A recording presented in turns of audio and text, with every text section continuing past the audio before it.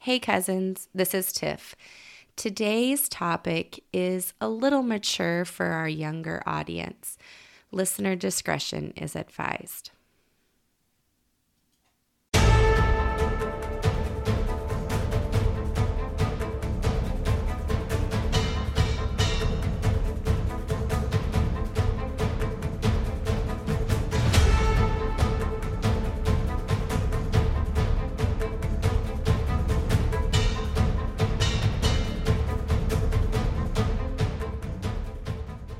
Hi, I'm Jess, And I'm Tiff, and we're your curious cousins. where we talk about everything kooky and spooky in the state of Oklahoma. Welcome to episode 54. Welcome. How are you? I'm great. How are you? I'm good. Tired. I had to travel for work this week. Yeah. I know for many of you that's odd for a teacher, but sometimes we do have to travel for work. And my district sent me to Arkansas for 2 days to do some training, and then I'll come back and do a professional development for the district. Nice. Yeah. Did you learn a lot? Yeah. I Well, learned that's some good things. Learned we're doing some things wrong, and mostly about assessments, but I don't want to bore anybody with that. But Yeah. we stayed in Little Rock, like downtown Little Rock. Oh, nice. And so there's a lot of really cool, neat buildings down there. I wish I would have had more time to stay and explore. But Yeah. alas, I had to come back to go to school today. So, how are you? Good. A little nervous. I have jury duty on Monday, so It'll be well, fine. when this comes out, it will have already happened. Right, but right.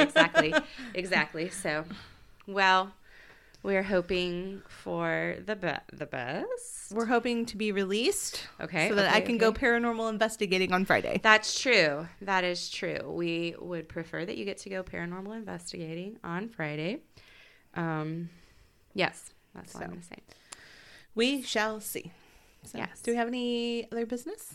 I don't think so. On Saturday when this comes out, on Friday when this comes out, we will be paranormal investigating. And then on Saturday, we'll be doing the Art Deco. Yeah, the downtown Tulsa Art Deco ghost walking tour. Yes. So super excited Yeah, I about am too. that. I think it's going to be a lot of, I'm hoping it'll be really cool. Right. Fun. Yeah. I think it will be very neat. Very cool. Very neat. I wanted to give a quick shout out to Jess and I have talked about them before, but Bravo's in Sky took their Mexican restaurant. That's like our Friday night haunt. So It we really just is. triangulated to everyone in the world where we're at on Friday nights. But if you guys are in the Tulsa area, please go and give them a try, because I tell you what, we are connoisseurs of the Mexican food. We are. And or probably the Tex-Mex or the Oklahoma Mexican food, and they hands down the best. Oh, Hands it's down so the good. best Mexican food in the state of Oklahoma. Come at me, I don't care. I have eaten Mexican food in almost every single one of these towns in the state that has had good Mexican food, and yeah, they are good. It's definitely our favorite. Our very sure. favorite, the best. That's not saying the other places don't have good stuff, because they do. Mm-hmm. And I like to eat at the other places too, but the very best. And their service is Awesome. amazing. Like, just top notch. Oh, yeah, for sure. Top notch. And And they're so nice. they're just the kindest people, and they would do anything for you. Yeah. They're constantly checking on you. Oh, and- yes. And, the love on your kids and everything. So Mm-hmm. just one of the very best. It's right there downtown, Sky Took. Mm-hmm. And By Luigi's. right by Luigi's, another phenomenal local owned. They're just little local owned restaurants, and both of them are so good. Yeah, they really are. Bravos. Check them out. Check them out. They're so We're good. not sponsored. We are not sponsored by them, although we would love to be. That'd be fantastic if That would we be were. funny. But yeah, no, so good, so good. Yeah. So, do you have anything else coming up? Do we? We don't, do we? I don't think so. I don't think so either. All right. So we left off, and little Phyllis was missing from home, and she had been found. Had she No. been found? She had not been found yet. She had not been found. She was missing from home. She lived in North Tulsa, right?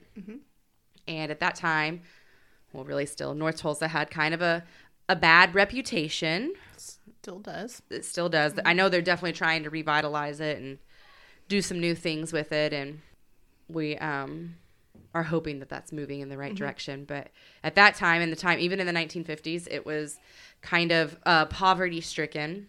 Yes, because coal mines had come in. Yes. And they left. Yes. And they left damage to the land. They left poverty because, a lot of people who were living there were working in these coal mines. Right. And now those jobs were gone. Right.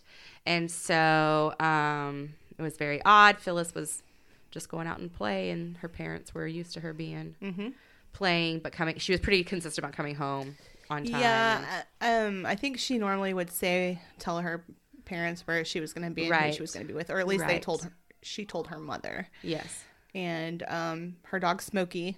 Oh, that's right. Shepherd Smokey, the dog. they were always together. Yes. And dog showed back up, but the little girl didn't. Yeah. And that's where you left us. I did. I did want to say, I did make a point to the article, one of the articles I mentioned as my source, and I forgot to say where it was from, or I didn't write it down. It was from Tulsa People magazine. Oh, okay.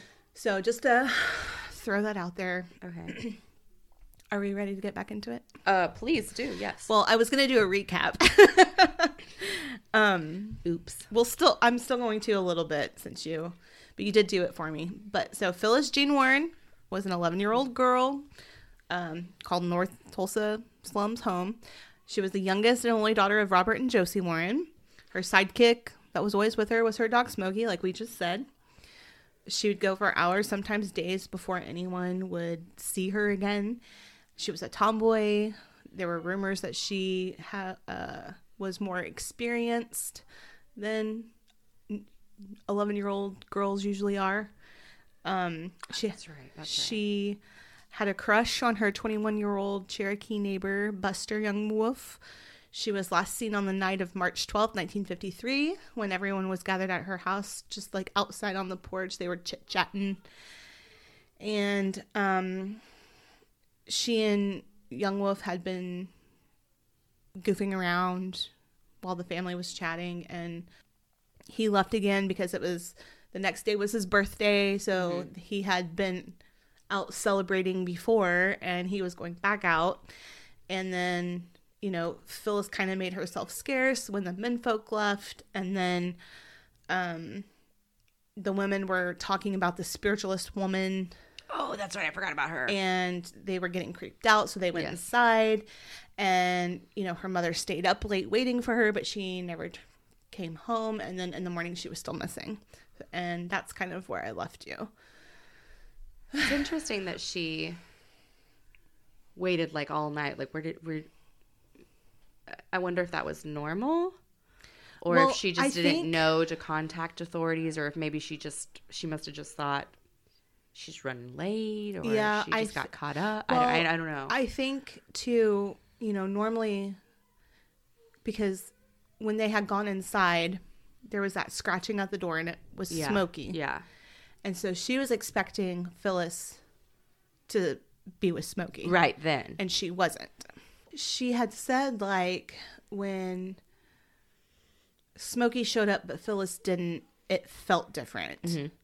And then I think because she had that feeling, I think it was probably mother's intuition that something was wrong. Mm-hmm. And it just felt different. So it was almost like she felt like she needed to be outside, kind of on guard, waiting so Phyllis would have someone to come home to. Okay. And even though it was out of the norm, I think it was like, I wonder if she thought anything nefarious had happened to her, or there's just no telling. I mean, who knows? And it's just odd because, well, we'll get into it, but okay, so you'll have to forgive me. I'm reading my notes off my computer this time. We'll see how it goes. So we're going to talk a little bit about the search now. Okay. When Josie Warren woke up on Friday, March 13th, she found that Phyllis's bed was empty. In fact, her bed looked like it hadn't even been touched. It was like it had never even been slept in. This really scared Josie, it made her more worried. Okay. And Robert, her father, honestly didn't seem to be concerned at all. In fact, if he was anything, he was more annoyed. He told Josie that he would go look for Phyllis, and I think he probably told her that to just kind of put her mind at ease. Okay. But he took his time to do it. And of course, before he went out, he had to have breakfast. Gotta eat. So he had breakfast before he went to go search. So when he finally... The mom will stay up all night, but before the dad. Right. Okay. So when he finally left to go look for his daughter, he told his wife that Phyllis was more than likely at her brother Jimmy's house. Okay. Remember? Oh, okay. Jimmy is technically Buster Youngwolf's stepfather. Okay, yes. Even though he's 28 years old. Phyllis would spend the weekends there quite often, and one source said that it was the one place she could have a decent meal and have her clothes cleaned. So it seemed like she was there quite often. Remember, we talked about Robert a little last week. He was a simple man. He was reserved. He was quiet. He kept to himself.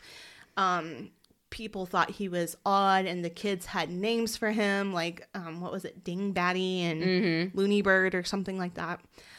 He kept to himself, even with the few people that he was actually close to. He still kept to himself. And honestly, no one knew a lot about him. So one of the kookiest things about Robert, and it's just odd to me. This is just odd. So Robert did well for himself. He had a really good job where he made decent money working in the steel mills. He made even better money working as a moonshine runner. Yeah. And there was honestly no reason why they needed to live in the slums. That's right. Yeah. So...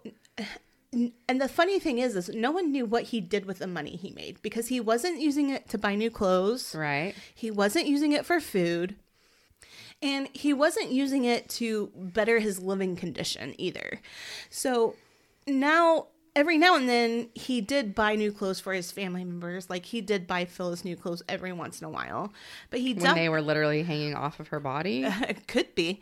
But he definitely wasn't sharing the wealth, like, at all. Okay. And it just makes you wonder, like, what exactly he did with this money if he wasn't using it to provide for his family. So it's just odd. Right. Yeah. Jimmy lived just a few doors down from Robert and Josie.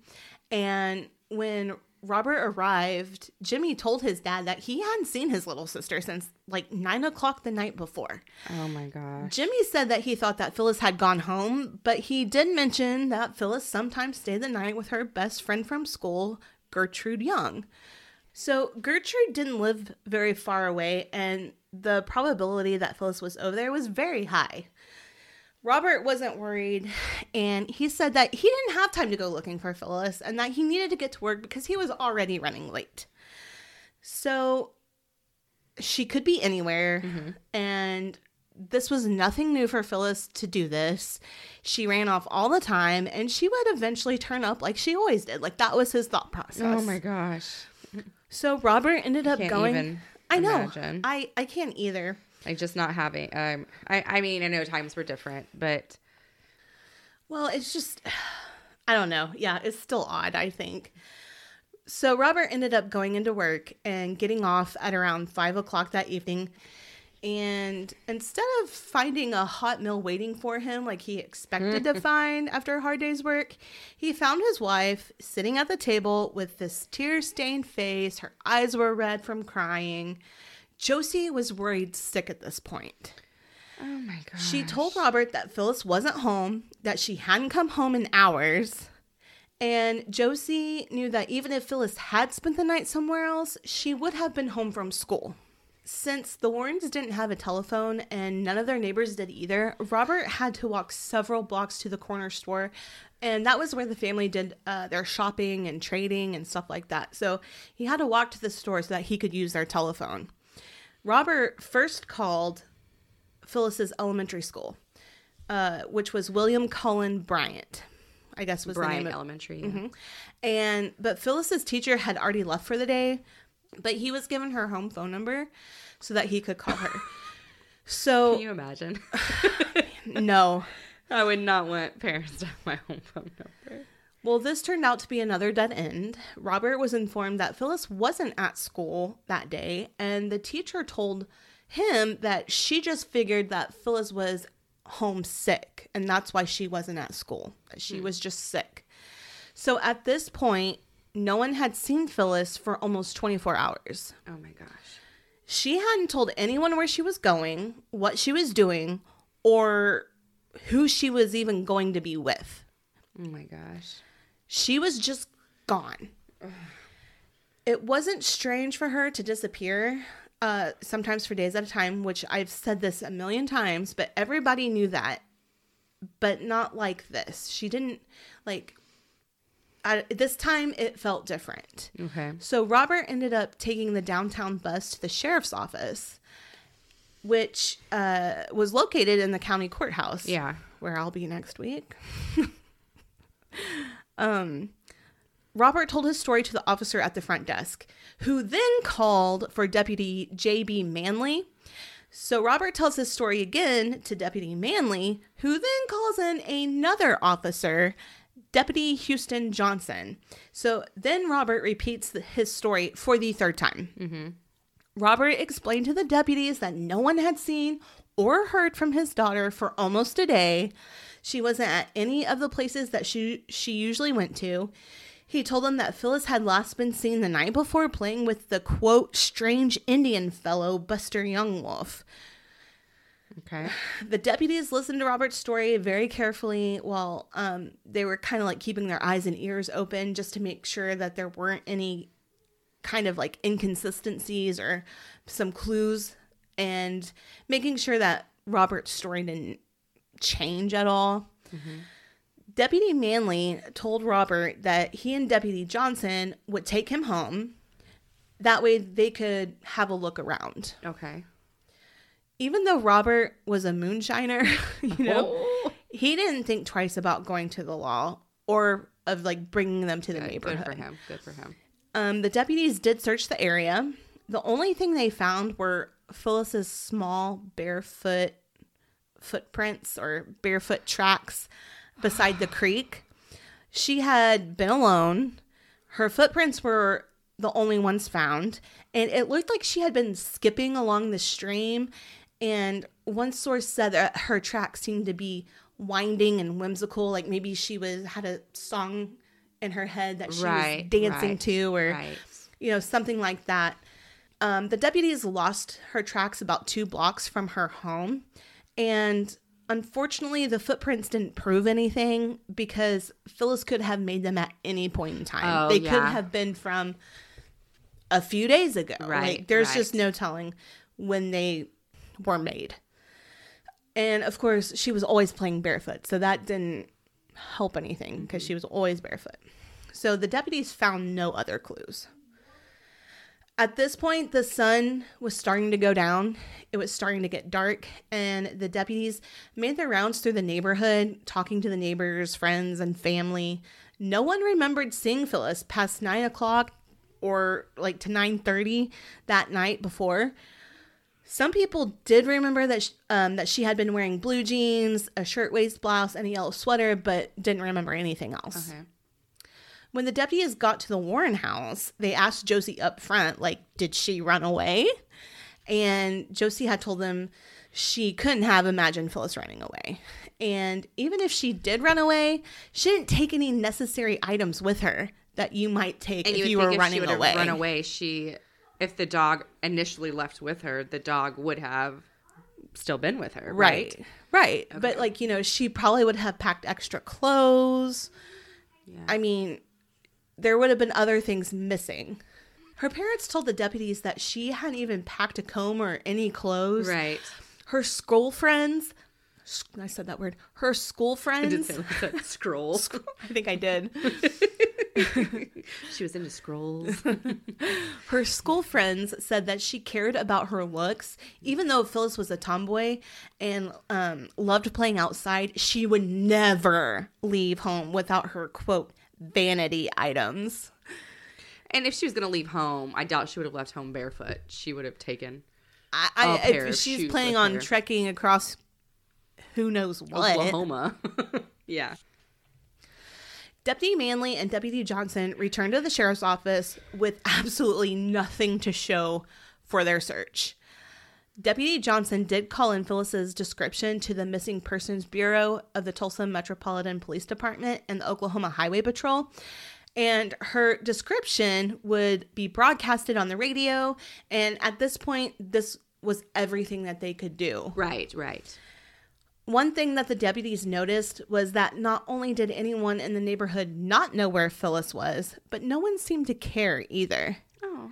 And honestly, it almost seems like her mom's the only one who's I don't like that. Worried. She had been missing for a day, leaving no trace of where she had gone.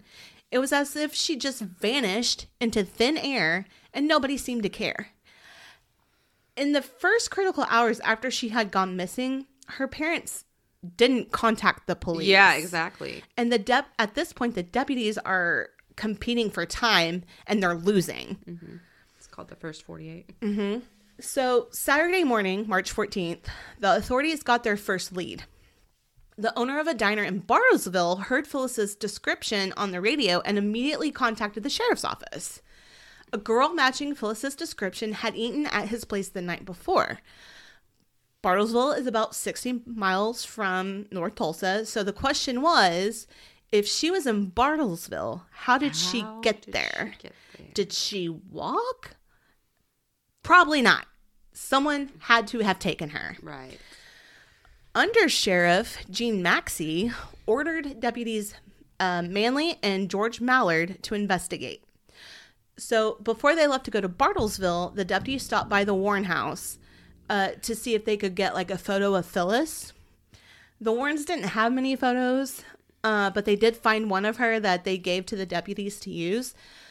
So when the deputies did get to Bartlesville and to the diner, later that morning, the owner told them the girl had stopped by the night before and ordered a plate of French fries and that she had been by herself, which the diner owner said he found very odd, but didn't really think anything else about it until he heard the missing persons report. The deputies showed the diner owner Phyllis's picture, but once he saw the picture, he shook his head and told him that she wasn't the girl who had come in. So this ended up being another dead end. Well, they had to look at it, though. I mean, you got to look at every angle that you can. I wanted to go back on something really quickly. Sure. Just thinking about how her family, her parents, like how much time they had waited before they contacted authorities. Like you mentioned that the dad had to walk down I mean, even if the mom had wanted essentially to contact authorities in the middle of the night, she wouldn't have been able to because they didn't have a home phone. So they would have had to go to the store. Well, most likely the store was closed, right? Yeah. But I guess as a mother, I'd have been at that store waiting for the people to open up. But I get that it was the 50s and you probably, mindset was you needed your husband to do it. But I don't know. I'm kind of like you, like they waited so long. Like he had to eat breakfast? No. Yeah. It's just so odd. It's so odd to me. Yeah. There's also a part of me that as that mother in the middle of the night, like surely you could have gone drove down to the police station yourself maybe, or anything, Yeah. So I guess it's just, granted we get to look through it through the 2023 lens, but yeah. I can't imagine as a mother in any not doing anything and everything that you could. Yeah, in any decade, not doing that. Right. But yeah, that just stood out to me when you had said that, like, oh, he had to walk down to the store, and I was like, well, even if she wanted to, she couldn't have. Right. Been able to. I absolutely agree. On the way back, Deputy Manley decided that he wanted to go back to Phyllis's neighborhood. He had a feeling. When the deputies got back to North Tulsa, still having the photo in hand, they literally went from door to door questioning every house in the neighborhood. They searched the creek and the fields. They even searched through dead grass, just trying to find any kind of clue that might point to signs of Phyllis, but there was nothing. At this point, the deputies decided they weren't going to leave empty-handed. Oh. Enter Buster Youngwolf. So Buster had raised the deputy's suspicion from the get-go. It didn't have anything to do with what he said or did. They just had a, quote, gut feeling about him. They thought there was something off about him. Part of me wonders, though, if Robert Warren had anything to do with it, because he had already talked to the police before and had talked about that strange Indian young wolf fellow. So it made me wonder if that's where this gut feeling came from. Does that make sense? Yes. Buster seemed to be nervous and jittery the entire time they were talking to him. Even though it was a warm spring day, he seemed to be shaking like a leaf. He apparently looked like he was hiding something. His eyes were darting all around, and he looked like a little boy who had told a big fat lie. I just want to point out, though, that in last week's episode when we talked about Buster, I mentioned that he was a bit of an introvert. He was shy and reserved, and I feel like the way he was acting is pretty normal for anyone with those personality traits. Like, not to mention that he could have been nervous to be back in a police station since he was technically on probation when he got arrested a few months prior for trying to rob a grocery store. Oh my gosh, that's right. Because he was trying to feed his family, wasn't he? Or feed himself? I mean, that's what, I don't know, but I'm assuming that's probably what he was trying to do. The deputies knew that a filling wasn't much to go on, but it was still all they had. Phyllis was still missing without a trace, and opportunity was disappearing by the hour. There was no room for the deputies to make any kind of mistakes. So the deputies believed that Buster had to know something. They were determined to figure it out. And because of that, they decided to bring him to the station for questioning. So back at the sheriff's office, Buster didn't give them any new information that the deputies didn't already know. In fact, it was the same story that everyone else had told them. Buster hadn't seen Phyllis since the night she disappeared around 9 p.m. And in the book of Oklahoma's Atticus, it was pointed out that it's hard to believe that in a neighborhood where everyone is packed in like a can of sardines, no one remembered seeing Phyllis after that point. Right. Buster said... They been drinking? Well, Buster had. Oh, gosh. Buster said the last time he had seen Phyllis, he had been smoking a cigarette on her parents' front porch. When they asked him where he was the night of her disappearance, he told them he had gone to the movies in Dawson. But that was a lie because he had actually gone drinking with family and friends for his birthday downtown. Right. So maybe he was just nervous about telling the law where he actually was since technically at this time, Oklahoma was still a dry state. Oh. And again, he was on probation. So maybe he thought he was going to get into bigger trouble. Yeah. Having been around alcohol and drinking when he's not supposed to. Yes. That's just my thoughts on the matter. I don't know if that's the case. That's just my thoughts. Anyway, the deputies didn't believe him, though. They were convinced that he wasn't telling the truth, but they needed evidence to validate their instincts. They tried to get Buster to take a lie detector test, but he refused. So they put him in jail and held him overnight. They could only keep him for 24 hours. Right. They had no evidence. Right. That was the longest they could keep him without formally charging him. So they put him and held him overnight. The 24 hours came and went, and they were no closer than when they first started. And they had to let Buster go. Even though they had no evidence to go on and Phyllis was nowhere to be found, they still knew that Buster had something to do with it. They were just convinced. They just had this gut feeling. I'm doing quotation marks. Okay. So remember in part 1 when I talked about when the coal companies left and they left deep strip mines? Yes. That kind of became streams. Well, some of these streams were super deep and wide. In some places, they were as wide as 10 feet and as deep as 30 to 40 feet. Ooh. Years and years of... a stream? That's a river. Right? Years and years of rain and mud had made the water really thick and black and stinky. Ew. And anything could be lost in the depths of these waters and never be found, including a body. Oh, no. Oh, no. Oh, no. Oh, no. Deputies Manley and Mallard went to Under Sheriff Maxey with the idea to drag the strip pits. That's what they called them, strip pits. If Phyllis was down there, they would find her. Well, Under Sheriff Maxey thought this was a great idea, so he agreed to it. It is a good idea, yeah.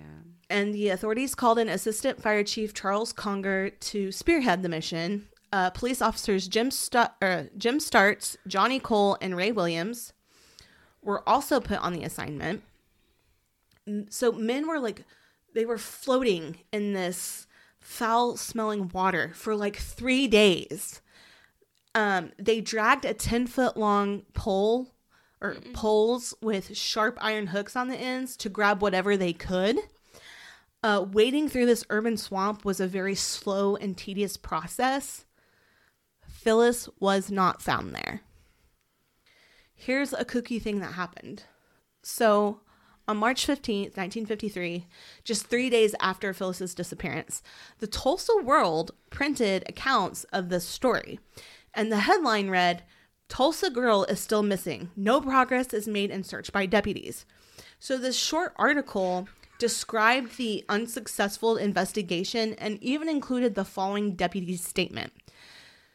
Quote, "The deputy, Houston Johnson, added that the child's parents, nor any of their relatives living in the squalid district, seem very concerned over the girl's disappearance, but none of them have offered any suggestion of what might have happened to her," he said. I'm sorry. If they knew or had an inkling of what might have happened to her, do you think they would have gone? Said something to somebody? Yeah, I'm speechless by that. Well, okay. It's believed that this statement was intentionally made. What? Because the deputies had been searching for 3 days for Phyllis with no success. Maybe if they put attention to the fact that no one in the neighborhood cared, it took away the sense of urgency of their failure to find her. So they were kind of trying to cover their own butts with not being able to find this little girl and being well, her family doesn't care. And honestly, I know I keep saying this, but the saddest part about this entire situation is that no one, including her own family, and especially her dad, seemed to care. And it just makes me want to cry. It's just, I don't understand it. Like you said, I look through it through different eyes, but it's just hard to believe that they just wouldn't care. On Monday, March 16th, the Tulsa World published another story with the headline, "Missing Girl Believed Seen, Reported Near Dewey, Left Home Thursday." So here's what happened.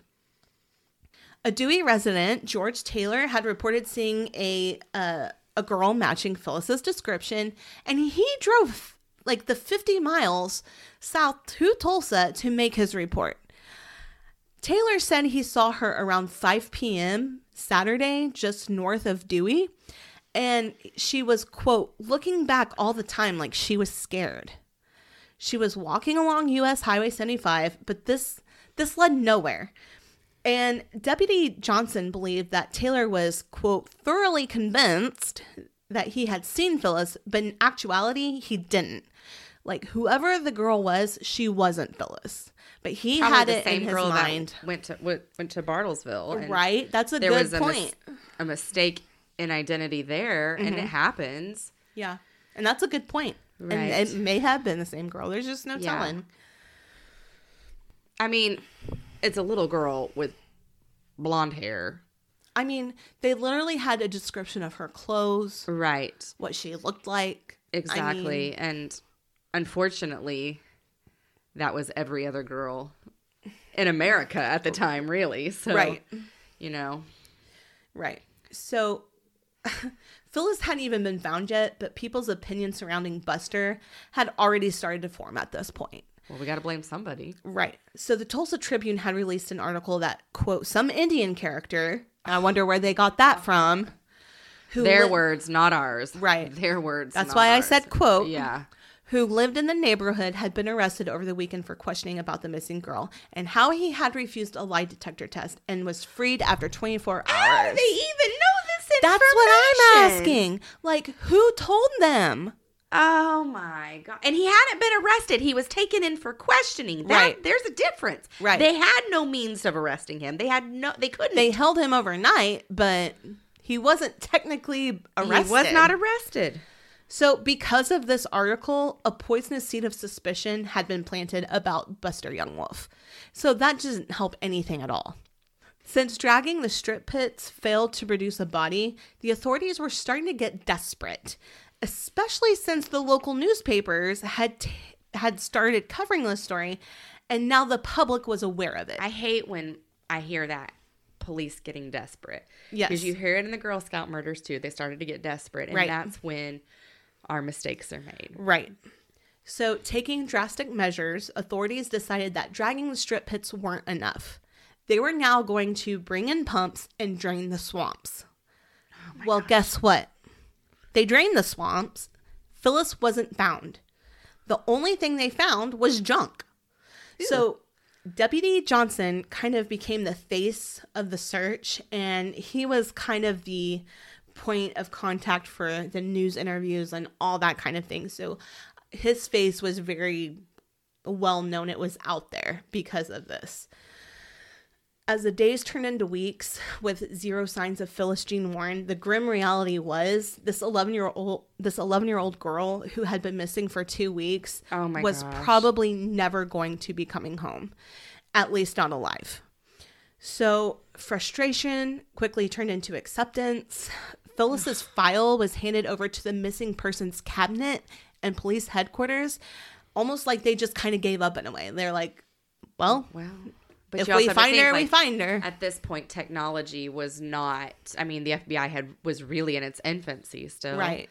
And so, I mean, I almost understand like why that happened. I mean, it was the 1950s. Uh-huh. The FBI was still very much in its infancy, very early years still. But well, and it's at this not point, like they had the networks. Right. Like they weren't even involved at this point. That's what's crazy. Right. It's not like police. they had even the networks to, send out like a bolo. Yeah. Into Kansas or, right. I mean, I guess they could make phone calls and stuff, but it's not like it could have been, there's not like the mass communication that we have today. Right. That they could have gone. And even at, like you mentioned before, television sets were very few and far between and definitely weren't going to be found in North Tulsa. Yeah. Well, and that's why I think it's good that they broadcasted it on the radio because a lot of people listen to the radio. Exactly. And even if you don't have a radio, like in your home, someplace that you go to will probably have one where you hear somewhere. it. Yeah. I just hate that they were probably limited by it was in, the green country area. Right. And, maybe could have been heard in the Oklahoma City area, but. Well, and part of me, now this is just me throwing a thought out there, okay? This is a little girl from the slums. Who's going to care about one little kid with a family that has too many mouths to feed? That I feel like her that family might wasn't have throwing been, money at any wasn't hiring PIs, wasn't throwing money at, and part of me wonders, not offering a reward, I guess I should say. Well, and part of me wonders if that was part of the problem. Like, makes sense. Like I hope it wasn't, but I mean, you got to look at the situation of where she was living and right. Her way and of even life. The word, I don't know the word that almost like the lack of motivation for her own stepfather to even go and make Her father. Father make a police report. Right. You know, that's just, I think that probably set the precedent, maybe. Well, and I feel like if it wasn't for her mother, he probably wouldn't have done it. You know what I mean? Right, like, exactly. that's the feeling I get. But I don't know. I didn't know him personally. I don't know his family personally, but... The way he's portrayed in research. Right, yeah. He was not the most affectionate and wasn't the most worried about yes, that's exactly his child's well-being. Yes, that's exactly it. All right. Well, since Mann's efforts had failed, one family member, I talked about her briefly in part 1, Phyllis's sister-in-law, her name was May Ellen Warren, still clung to the hope that she would be found, and now it was time to consult the dead. So she is the sister-in-law that put a lot of stock into the spiritualist woman that we kind of talked about a little bit. She was that sister-in-law. This spiritualist woman, her name was Reverend Leontine Bryant. Oh. She was a minister in the Universal Church of the Master. Sounds creepy to me. That's just... She preached about the divine Father and Mother God. She taught that individual existence, identity, and memory carry on after a transitional state, which is death. This is the woman that May Ellen was desperately seeking help from to find Phyllis. Okay. So, no one knows the specific details of this encounter because it was never recorded, but there is speculation. So Reverend Bryant stared into the void, and I'm doing quotation marks here, which lasted several minutes until it finally came to her. She asked for paper and pencil to be handed over to her quickly. She then sketched a very detailed map, and when she was done, she drew a waving line down the middle. She told May Ellen, "This is Dawson Road, the path Phyllis followed." So she scratched these hard lines for woods and like a box for Phyllis's home. She drew ovals and a large X at the edge of the trail to represent the end of Phyllis's journey. She also told May Ellen that she had never been to this place before, but she had found another missing child several years prior. According to Reverend Bryant, Phyllis didn't disappear from her home. In fact, she had never left. She said that Phyllis would be found in a crevice in the dumping ground not far from her home. She also said that Phyllis would not be alive when she was found, that she had been buried in a crevice, and that she had been murdered. Her body would be found lying face up, and she gave May Ellen one last detail. The person who killed Phyllis wore dirty overalls. This detail didn't mean much because everyone in the area wore dirty overalls. Ooh, good one.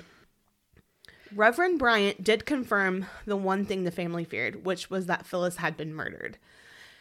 If they had taken Phyllis and someone had killed her, then that meant the person must have been close to her, either a friend or a family member. If it was anyone else, the person wouldn't have gotten near Phyllis because Smokey wouldn't have allowed a stranger near his girl. So that was kind of the family's thought process on that. Or at least maybe that came to May Ellen. I don't know. I'm not sure. So, of course, after hearing this, May Ellen ran home with the map in her hand, and members of the Warren family went to search the dumping grounds where the Reverend said that Phyllis would be found. Family and the police had actually searched this area several times to no avail, but they tried again. They were desperately clinging on to hope, but scared of what they would find. Part of me wonders how true that was. Yeah. But anything. What they found was nothing. Phyllis was not there. The next morning, this is now Monday, March 30th. So this happened right beforehand, or right before then. The family called the Tulsa Tribune, giving the details of this latest development with what Reverend Bryant had told them.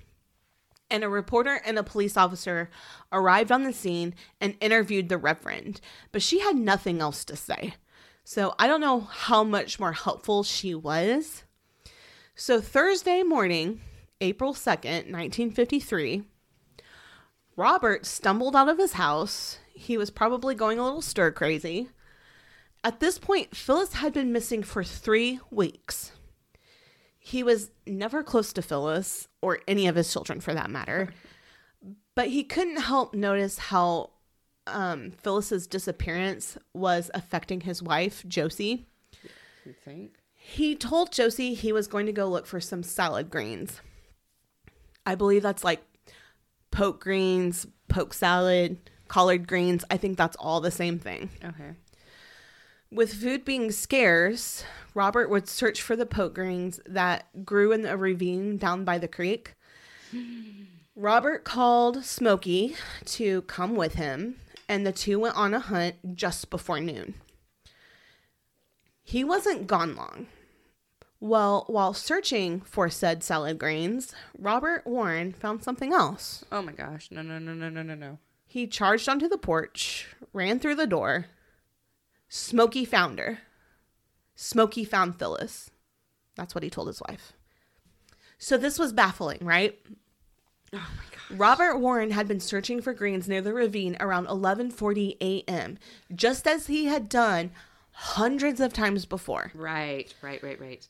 This day was different, though. Okay. Robert said that Smokey had started barking and just kept on barking. He said that he never had seen the dog more agitated.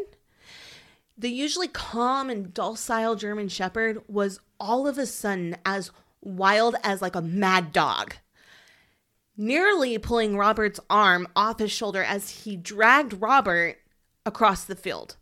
He said that the dog acted as though he was responding to a command, like he was answering a voice that was calling him. Mm-hmm.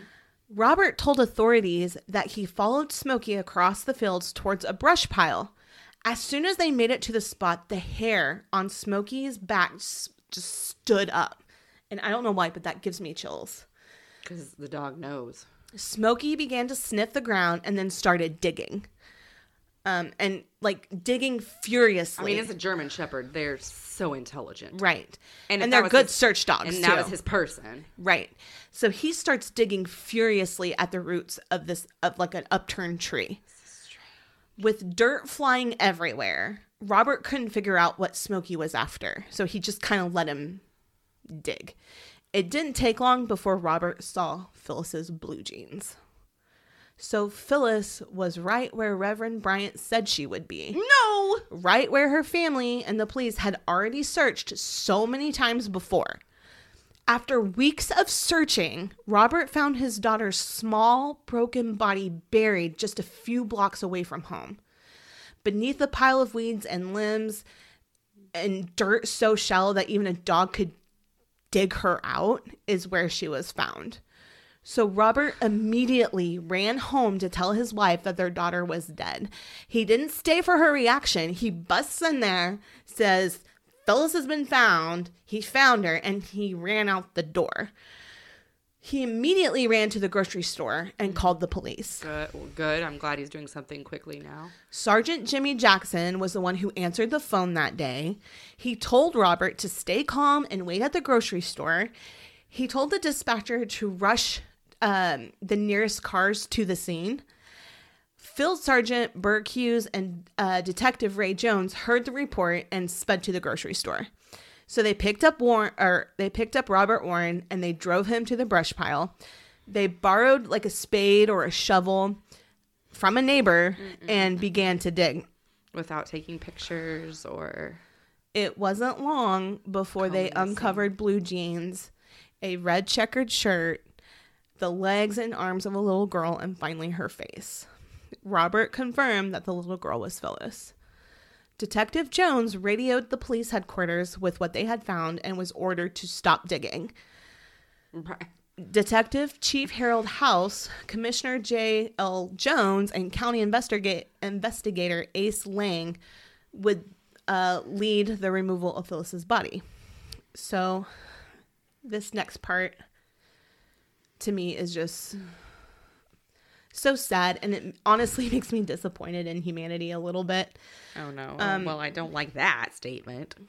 Because humans are nosy busybodies. Right. People were drawn like a moth toward the flame. No. Curious people followed the sirens that they heard to where they had gone. People arrived by the hundreds. They were the slums. Gosh. The slums were no longer the slums. It had turned into a circus. Police on the scene were This is ordered. a crime scene. Yes, police on the scene were ordered to hold back bystanders, but the mob of the people just continued to grow and grow. Well, at some point there was going to be more people than the police could probably have handled. Just wait. Oh no. So this big mass of people who had hastily parked their cars ended up causing a traffic jam, which prevented police from accessing the area. Oh my gosh. Here's a kooky fact. Oh, that's a cookie. By the time the other authorities made it onto the scene, the crowd had grown to nearly 1,000 people. 1,000. This is a little child. Yes. I can only imagine the time delay that happened with authorities trying to get through that crowd and how long it probably took them to finally make it onto the scene so that they could do their jobs. Gosh. It is a crime scene Of an 11-year-old girl. Of a child. Mm-hmm. Is that... I just, like, it blows my mind, and it just makes me so disappointed, honestly. I mean, I can't say 100% that we're any better now. No, I mean, But- look at people rubbernecking when a car crash happens. Right. But it's just like But to follow the sirens. the cops to Yes. the scene of a crime, you don't know what's happening there. What if it was like a shootout or something, you know? well, that's what it made me think of. The Ma and Pa, or not Ma and Pa. My dad said that when I was earlier. The Ma and Frank Barker Right. family had that shootout, Right. and people were having picnicking. Yes. I was Well, like, it makes you think about, we're in the middle of like the American Revolution or the Civil War, and people were out there picnicking, Yes. watching battles. yes, I'm like, this is not your only form of entertainment. Yeah. Go pick up a book, friends. Does Does that not just disgust you, though? Yes, because at that point, I mean, it was the same thing with Bonnie and Clyde too. Right. Like, despite everything, that is a crime scene, and I know it's not like in 1953 they were going to get any DNA evidence. Well, and that's, But what if there are footprints? well, that's not even the... Now there's not any there. Yeah, that's part of it. That's a good chunk of it. Yeah. But also, what about the families of that victim? Right. I mean, her dad's standing right there. Her poor mother. Right. It's just... I mean, I would assume my father would not have wanted anyone to to witness me or my a spectacle sister. like that. Right. Yeah, exactly. I mean, I definitely wouldn't want my own children. Like if I were in his shoes, I wouldn't want them all gawking at my child's broken body. Right. Exactly. Oh my gosh. I know.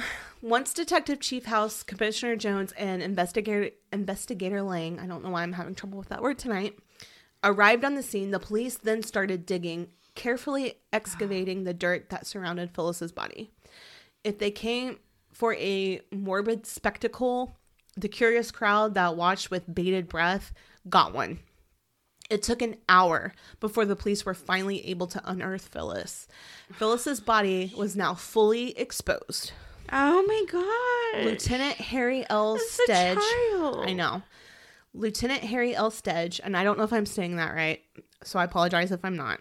He ordered the body to be removed, and a Tulsa World photographer captured the entire grim site. No. Yes. So, I should have said this earlier. Just another warning. This might be a bit much for the younger listeners, so please be advised. This is disturbing and traumatic, so just be aware. I'm about to get into some heavy stuff. Listeners. You can't. I'm sorry. Phyllis was buried in her blue jeans and blouse, the same ones that she had worn the night she went missing on March 13th. Phyllis was buried in they called it a perversion of the fetal position. That's what the book called it. So she was on her back with her knees drawn up to her stomach, with her left arm folded across her chest. She looked as if she had been dead for months, and it had only been 3 weeks. Her whole body, and I mean from head to toe, was caked in mud, and it made her look like a mummy, is how they described it. She was badly decomposed. A lot of her face had already rotted away from exposure. The only thing that was spared were her eyes. Phyllis had been wearing a blue plastic belt as well when she disappeared. This blue plastic belt was now tied tightly around her neck. Oh my God. Her underwear she had been wearing was stuffed into her hip pocket, and they were covered with blood. At this point, the police are still holding back the mob, but they're becoming anxious and restless because they know that the body of the missing girl that they had been reading about had been found, and they were there to see a body. However, the only thing they could see were the backs of the police officers who removed her from her makeshift grave. Thank you, Lord, for that. Because at some point, those police officers had to have some sort of try to protect her dignity. You would hope. Phyllis's body wasn't the only thing the police found, though. They found 3 beer cans buried beside her body, which looked to have been opened in like a savage kind of manner. Like someone had clumsily poked 3 slits into, like with a knife or something. Like stabbed it in there. Like shotgunning it or something? I don't know. But they each had 3 slits. That's what's weird. And there was 3 cans. A pocket comb had been found in a case that was also buried next to her body. A green rubber frog, the kind that had a voice box that croaked when you squeezed it, it was also found. And if you'll remember, Buster Youngwolf gave her this toy the night she disappeared. Oh. Phyllis's body was sent to Weisenhunt Funeral Home so that the police physician, Dr. Lee Gentry, could examine her. Dr. Gentry didn't perform like a full autopsy, though. It was even though that was a standard procedure, he just did a superficial examination to determine Phyllis's cause of death. I don't know if this was because her body at this point was already pretty badly decomposed, or if he just didn't care, or if he just thought it was obvious. I'm not sure what the case was, but a full autopsy didn't happen. His professional opinion was obvious. The 11-year-old girl had been strangled to death with her blue plastic belt. Given the other indications, there was not much doubt that she had been raped. If any semen samples had been collected or observed, they were not recorded. They didn't write it down. Yeah. The residents of Tulsa... They wouldn't have been able to tell if there was any, like, bruising or trauma. So the residents of Tulsa were horrified. And that horrified them? Right. The residents of Tulsa were horrified, and the authorities sworn to protect them were embarrassed. So how could the police let this happen? How had this child been missing for 3 weeks only to be found buried in a pile of brush only a few blocks from her home? Like, those were the questions that Tulsans were starting to ask. That's a good question. I'm not going to lie. How could they let this happen? Well, there are sickos out there. Right. And it's the police. It's not like we're all attached to a police officer who has control of our consciousness. But it is. How did she get buried? Yeah. How did she get buried? None of this was making sense. Been there for a long time. Right. None of this was making sense. So finding Phyllis's body set off one of the biggest manhunts in Tulsa history. Police had finally found her body. Now the mysteries were who killed her and why. Right. And that's where I'm going to leave you. Oh. So next week, I'm going to try and make this a 3-parter. It could be a 4. I don't know. There's just so much information. So I'm going to try and do the manhunt, the capture, and the trial. And I hopefully. But I have jury duty, so I don't know how far I'll get. Right. But so far, that's where we're at. Wow. It's sad. This whole thing is sad. It's just... it's sad because it's a child. And I mean, like, you're sitting here like, oh, we found 3 beer cans. Oh, you know, her underwear was stuck in her pocket. And I'm like, that's all great. DNA evidence right there. And even, like, part of me was like, I wonder if, like you had said that the medical examiner had not really done a full autopsy. And part of me was kind of like, well, at least try, you know, maybe try to take like a vaginal swab or try to clean the body of the mud to see if they, I mean, you could have at least possibly, I don't know if you would have been able to still see like livor mortis or whatever. Right. But I mean, you might have been able to tell if there was like the condition that the skin was in, like was there lots of bruising? Right. You know, there might have been still skin underneath her fingernails. If Not that they could have done anything. Well, in 1953, I don't know what I don't know if you could have. Forensics looked like back then. Probably only blood typing is what they could do, but that's at least one piece of evidence. And you know, if preserved properly, you could save it. And not that I don't know that you'd be able to use it now because it's been 50 years at this point, but or it's actually been 70 years now at this point, right? Yeah, 1953. Gosh, man, I know. This one's a hard one. That's rough. That's rough. It's a rough one, man. Well, yeah.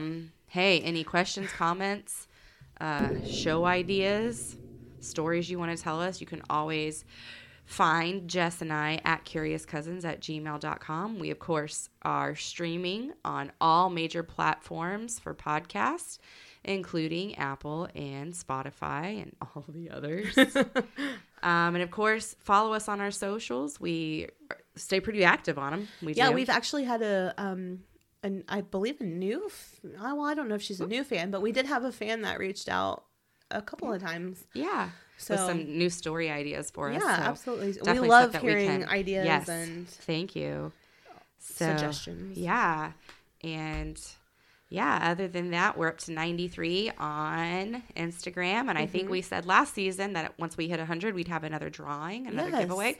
So, yeah, keep telling your friends, keep listening. Maybe if we hit 500, we should have another one on Facebook. Oh, yeah, because we're close to 500, too. We're like at 486 or something like that. So, yeah, if we reach 500. Tell your friends. Tell your friends to listen to us. And, Jess, tell them what to keep it. Keep it kooky and spooky. Bye.